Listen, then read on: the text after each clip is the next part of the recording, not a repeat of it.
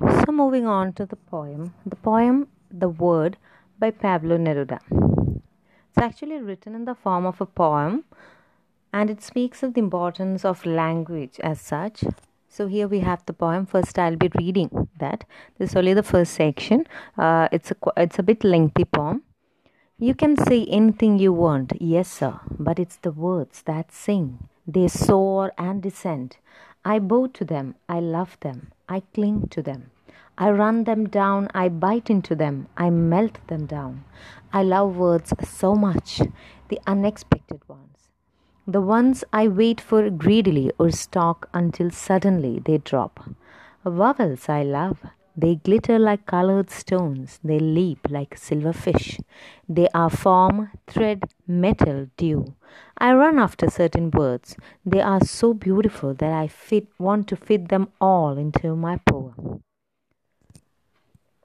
So this is the first part of the word. So in these lines, it's very simple. It's written in a very simple language. The lyrics are quite simple. You can understand the meaning. You can say anything you want, sir. So Neruda in these lines, he's referring to the readers and he's saying, whatever you say, it is the words that is most important.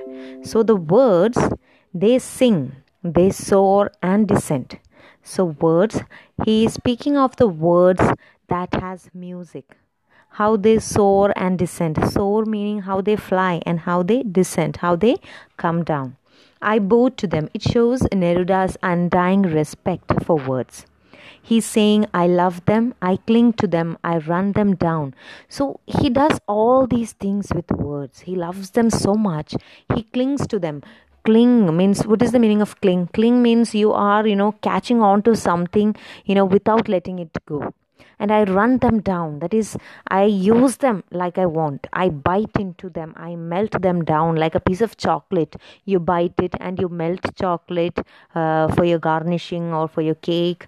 So, like that, he's using words in whatever ways he desires. I love words so much.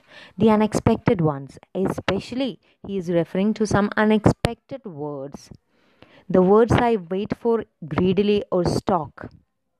Stalk meaning, like, you see stalkers, celebrities, stalkers, so someone who follows someone. Okay, so Neruda here, he is stalking or he is following some certain words because he likes those unexpected words very much, very greedily. Suddenly they drop. And he is also referring to the vowels, how he loves the vowels, and beautiful similes are given. We have a question in your text, like what are the similes used by Neruda to describe vowels? So vowels are here compared to colored stones. They leap like silver fish. We know how the importance of vowels. You can rarely make meaningful words without vowels. So vowels, they are like colored stones. They leap like silver fish. Like imagine a aquarium or a fish tank, and you have this beautiful silver fish, and how these little silver fish, they are leaping. So it's a special beauty. They are form, thread, metal, dew. So he compares vowels to all these. So vowels are form, the form that are formed at the top of, any liquid mixture. They are thread meaning something connecting. See, and metal, dew. I run after certain words. So he has a passion for certain words. They are so beautiful that I want to fit them all into my poem. So Neruda, as a poet, when he's writing a poem, he wants to use these certain words, these unexpected words. They are so beautiful, he wants to use all these words. So when you think about it, we also have a passion for certain words, don't you? Like a word that, if you hear a word somewhere in a movie or someone saying the word, you like the word so much that you want to use it yourself. When you write a poem or when you speak to someone, you are waiting to use that word. Fantabulous. So when you hear that, you feel, a kind of, fabulous and fantastic a mixture. So it's a very, unique word in a sense. When you were children, when you were in the school, you have learned the word fantastic, you have learned the word fabulous. But when you hear someone say fantabulous in a movie or in a, especially talk shows, we all follow talk shows, so people have a certain passion for talk shows. So in these talk shows you hear people speaking certain words and you want to use them so much, right? So Neruda here is also speaking of how he loves to use these words in his poem.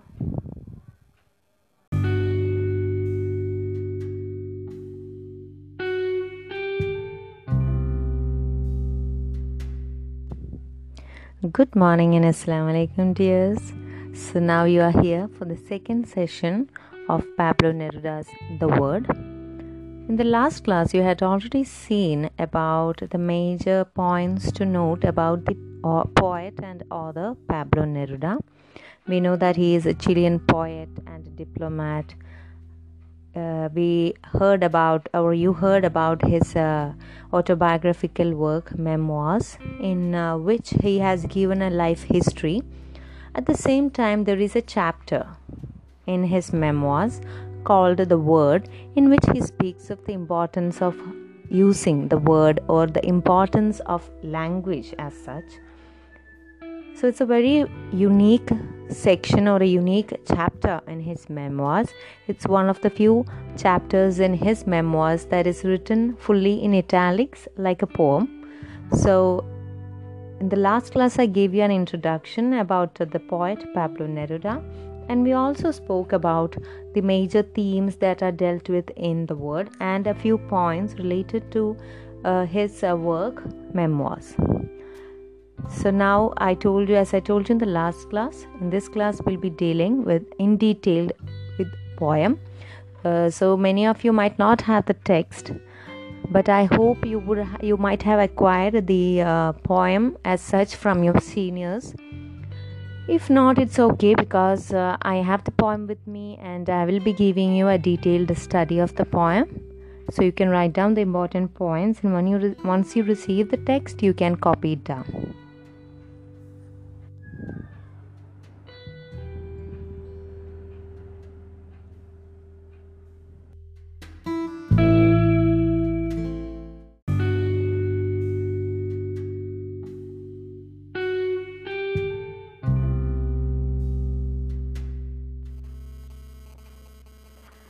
Okay, coming on to the next lines. An idea goes through a complete change because one word shifted its place, or because another settled down like a spoiled little thing inside a phrase that was not expecting her but obeys her. They have shadow, transparency, weight, feathers, hair, and everything they gathered from so much rolling down the river, from so much wandering from one country to another, from being roots so long. They are very ancient and very new. They live in the bayah, hidden away, and in the budding flower. What a great language I have! It is a fine language we inherited from the fierce conquistadors. So in these lines, he's speaking how a word can change a sentence, how a word can change a concept. An idea goes through a complete change when one word shifts its place. We all know all these concepts, because another settled down like a spoiled little thing. Or another word joins that particular sentence and the meaning completely changes. So it settles down inside a phrase that is not expecting her, that is a very unexpected word, but obeys her. So all these kinds of things, like how an idea goes to a complete change. And they have shadow, transparency, weighty feathers, hair, all these things. So these words, they have shadow, meaning hidden meaning. Transparency, that is, it is some words are very clear, there is no hidden meaning, there is complete transparency. And there is weighty feathers. Weighty feathers means some words are very weighty, like you have what can we say, the idioms have so many inner meanings. Like adjectives, you use adjectives. So all these kinds of things, hair, are all additional things to an element, right? So everything they gathered from so much rolling down the river. This rolling down the river is a concept that refers to how words acquire changes through the ages. So words have many changes. They go through lots of changes when time passes. So from rolling down the river refers to how words acquire changes through the ages. Or when a word like we currently have many words like you use the new gen students or people, they use the word bro, kidu, poly. So all these things had a different meaning back in the past, but now with so much using, it has gone to many changes. From so much wandering from country to country, like words that travel countries, we know how words have changes when they move from country to country, like colonization, trade, travel, how words change from being roots so long. Some words, they are the root word, we can say, or they are the ancient word, that was the original word. So some words also acquire changes like that. They are very ancient. Some words are very ancient, whereas some words are very new. They live in the baya. Baya is the frame, kind of a frame in which the corpse or the person who is dead, the what can we say, the casket, or the person who is dead, he is kept in the box. So that is what a buyer is. So they live in the buyer, hidden away. So it's very hidden. You don't open it and display it always. So it's hidden. They live in the buyer. Some words are not used always. It's hidden. And in the budding flower, some words are very new. So see the concept change. Some words are so old that they have died. That is the reference to the buyer, hidden, dead. So those words are hidden away, and some words are like the budding flower that is very new, very fresh. And here we have Pablo Neruda, who is saying, what a great language I have. It's a fine language we have inherited from the fierce conquistadors. So finally, Pablo Neruda is saying that it's a beautiful language that we have. It's a fine language we inherited from the fierce conquistadors, meaning the people who came to conquer us. So here we can relate it very well to the British, how the British came to India and the language that they have given us, how we inherited it from the fierce conquistadors. So here conquistadors, here Chile. In Chile, Pablo Neruda is referring to the concept of how the Spanish conquerors came and changed and gave them new languages.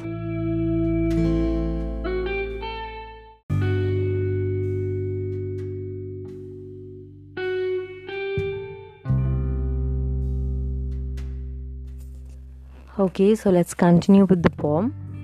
The next lines are like this. I catch them in mid-flight as they buzz past. I trap them, clean them, peel them. I set myself in front of the dish. They have a crystalline texture to me. Vibrant, ivory, vegetable, oily. Like fruit, like algae, like agates, like olive. And I stir them, I shake them, I drink them. I gulp them down, I mash them, I garnish them, I let them go. I leave them in my poem like stalactites, like slivers of polished wood, like coals, pickings from a shipwreck, gifts from the waves. Everything exists in the word. So again, he's further beautifying the significance of words, how he catches certain. So here he is referring to words like, birds or maybe small flies that are flying. Okay, so you are catching these flies in mid-flight, like you want to use them in your poem as they buzz past. So these words are, imagine in any major where you have these words flying about your head and you see a beautiful word and you are trying to catch it, like you are catching a mosquito or a fly. And as these words buzz past, I trap them. So you try to trap them, you clean them, peel them. So here we have a feeling like he's describing a dish, something like a vegetable or maybe a fish or a bird or a fly, something he's catching it, he's trapping it, he's cleaning it, he's peeling it, and then he's saying, I set myself in front of the dish. So finally, after the final dish, after the final preparation, I sit there to enjoy the dish. They have a crystalline texture to me. So here the poet is saying that these words, they have a crystalline texture, very like crystal. and very vibrant, ivory, vegetable, oily. All these are quite different. Ivory does not go along with vegetable, vegetable does not go along with vibrant. So he uses so many similes. It's so beautiful, when we imagine these words. These are all words he's speaking about. So words are very vibrant, like ivory, very white and silverish, very vegetable, like oily, like fruit, like algae, like agates. All these are, like olives. So all these are beautiful similes that are used by the poet. Agate is a kind of a mineral or a stone, a very glossy stone. It's a kind of a stone that is found on earth, like you have emerald, ruby and all. So agate is also a very beautiful kind of a quartz stone.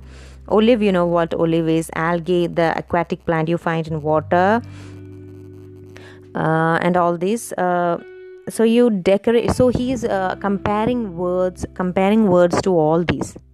Okay. Next we have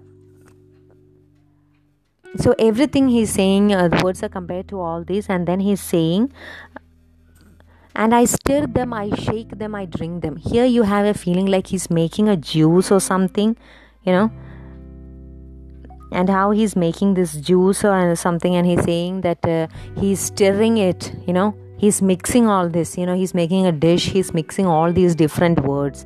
Like you make a shake, a mango shake or a Sharjah shake in your home. You put the banana, you put the milk, you put the sugar, you put the Boost or Bonvita, whatever it is. You stir them all together, you shake them, or you mix it in a grinder, and then I drink them. So he's mixing all these words, and then he's drinking it, and he's gulping them down. That is, he's swallowing it fully.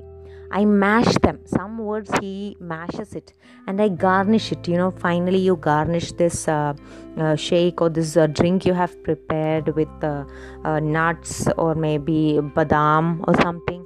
So he mixes it, and he makes. First he was referring to it as if it was a dish, and now he's using all these words. He's making a kind of a drink, something, and he's drinking it. And then he's saying, I garnish it and then I let them go. So you mix all these words in a poem, and then finally the poem is written. Finally you have the final product. You have the final poem in which you have used all these beautiful words you want.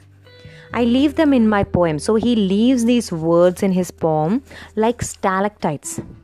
Stalactite is what you find in caves. It's a structure hanging like in the roof of a cave. Basically that is what a stalactite is. You might have studied it in science in your school level. Or just imagine the freezer. You open the freezer, and sometimes in the old freezers, maybe not in your current freezers or in your old home, in your old, when you go to your ancestral home and all, you just check out the freezer. If the freezer is very old, or if the fridge is old, you open the freezer and you find eyes hanging like this, right, from the roof, from the top of the freezer. So that is what a stalactite is. So these words that he has used in his poem, it's left there like stalactites, like slivers of polished wood. When you polish wood, the small pieces, it flies off. So that is a sliver. It's not silver, it's sliver. Sliver are very nice pieces, thorny pieces of wood that flies off when you polish wood. Like coal, pickings from a shipwreck. When a shipwreck happens, or when a ship sinks, you find people diving into the sea and then collecting things from the ship. Gifts from the waves, or poems are, or these words are like gifts from the waves. So everything exists in the word.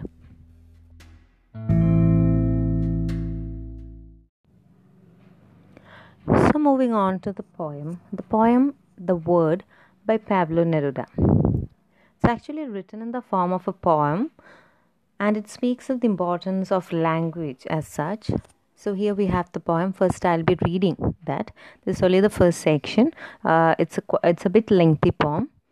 You can say anything you want, yes sir, but it's the words that sing. They soar and descend. I bow to them, I love them, I cling to them. I run them down, I bite into them, I melt them down. I love words so much, the unexpected ones. The ones I wait for greedily or stalk until suddenly they drop. Vowels I love. They glitter like colored stones. They leap like silver fish. They are form, thread, metal, dew. I run after certain words. They are so beautiful that I want to fit them all into my poem. So this is the first part of the word. So in these lines, it's very simple. It's written in a very simple language. The lyrics are quite simple. You can understand the meaning. You can say anything you want, sir. So Neruda in these lines, he's referring to the readers and he's saying, whatever you say, it is the words that is most important. So the words, they sing, they soar and descend. So words, he is speaking of the words that has music, how they soar and descend. Soar meaning how they fly, and how they descend, how they come down. I bow to them. It shows Neruda's undying respect for words. He's saying, I love them, I cling to them, I run them down. So he does all these things with words. He loves them so much. He clings to them. Cling means, what is the meaning of cling? Cling means you are, catching on to something, without letting it go. And I run them down. That is, I use them like I want. I bite into them. I melt them down like a piece of chocolate. You bite it and you melt chocolate for your garnishing or for your cake. So like that, he's using words in whatever ways he desires. I love words so much. The unexpected ones, especially he is referring to some unexpected words. The words I wait for greedily or stalk. Stalk meaning, like, you see stalkers, celebrities, stalkers. So someone who follows someone. Okay, so Neruda here, he is stalking, or he is following some certain words, because he likes those unexpected words very much, very greedily. Suddenly they drop. And he is also referring to the vowels, how he loves the vowels, and beautiful similes are given. We have a question in your text, like what are the similes used by Neruda to describe vowels? So vowels are here compared to colored stones. They leap like silver fish. We know how the importance of vowels. You can rarely make meaningful words without vowels. So vowels, they are like colored stones. They leap like silver fish. Like imagine a aquarium or a fish tank, and you have this beautiful silver fish, and how these little silver fish, they are leaping. So it's a special beauty. They are form, thread, metal, dew. So he compares vowels to all these. So vowels are form, the form that are formed at the top of, any liquid mixture. They are thread meaning something connecting. See, and metal, dew. I run after certain words. So he has a passion for certain words. They are so beautiful that I want to fit them all into my poem. So Neruda, as a poet, when he's writing a poem, he wants to use these certain words, these unexpected words. They are so beautiful, he wants to use all these words. So when you think about it, we also have a passion for certain words, don't you? Like a word that, if you hear a word somewhere in a movie or someone saying the word, you like the word so much that you want to use it yourself. When you write a poem or when you speak to someone, you are waiting to use that word. Fantabulous. So when you hear that, you feel, a kind of, fabulous and fantastic a mixture. So it's a very, unique word in a sense. When you were children, when you were in the school, you have learned the word fantastic, you have learned the word fabulous. But when you hear someone say fantabulous in a movie or in a, especially talk shows, we all follow talk shows. So people have a certain passion for talk shows. So in these talk shows, you hear people speaking certain words and you want to use them so much, right? So Neruda here is also speaking of how he loves to use these words in his poem.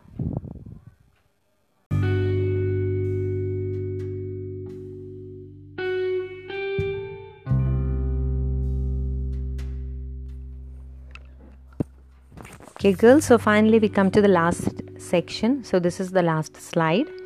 So here, these are the final lines of the poem. So in the last slide, we ended with how Neruda was speaking of the conquistadors or the conquerors who came and conquered them and then left them with a beautiful language.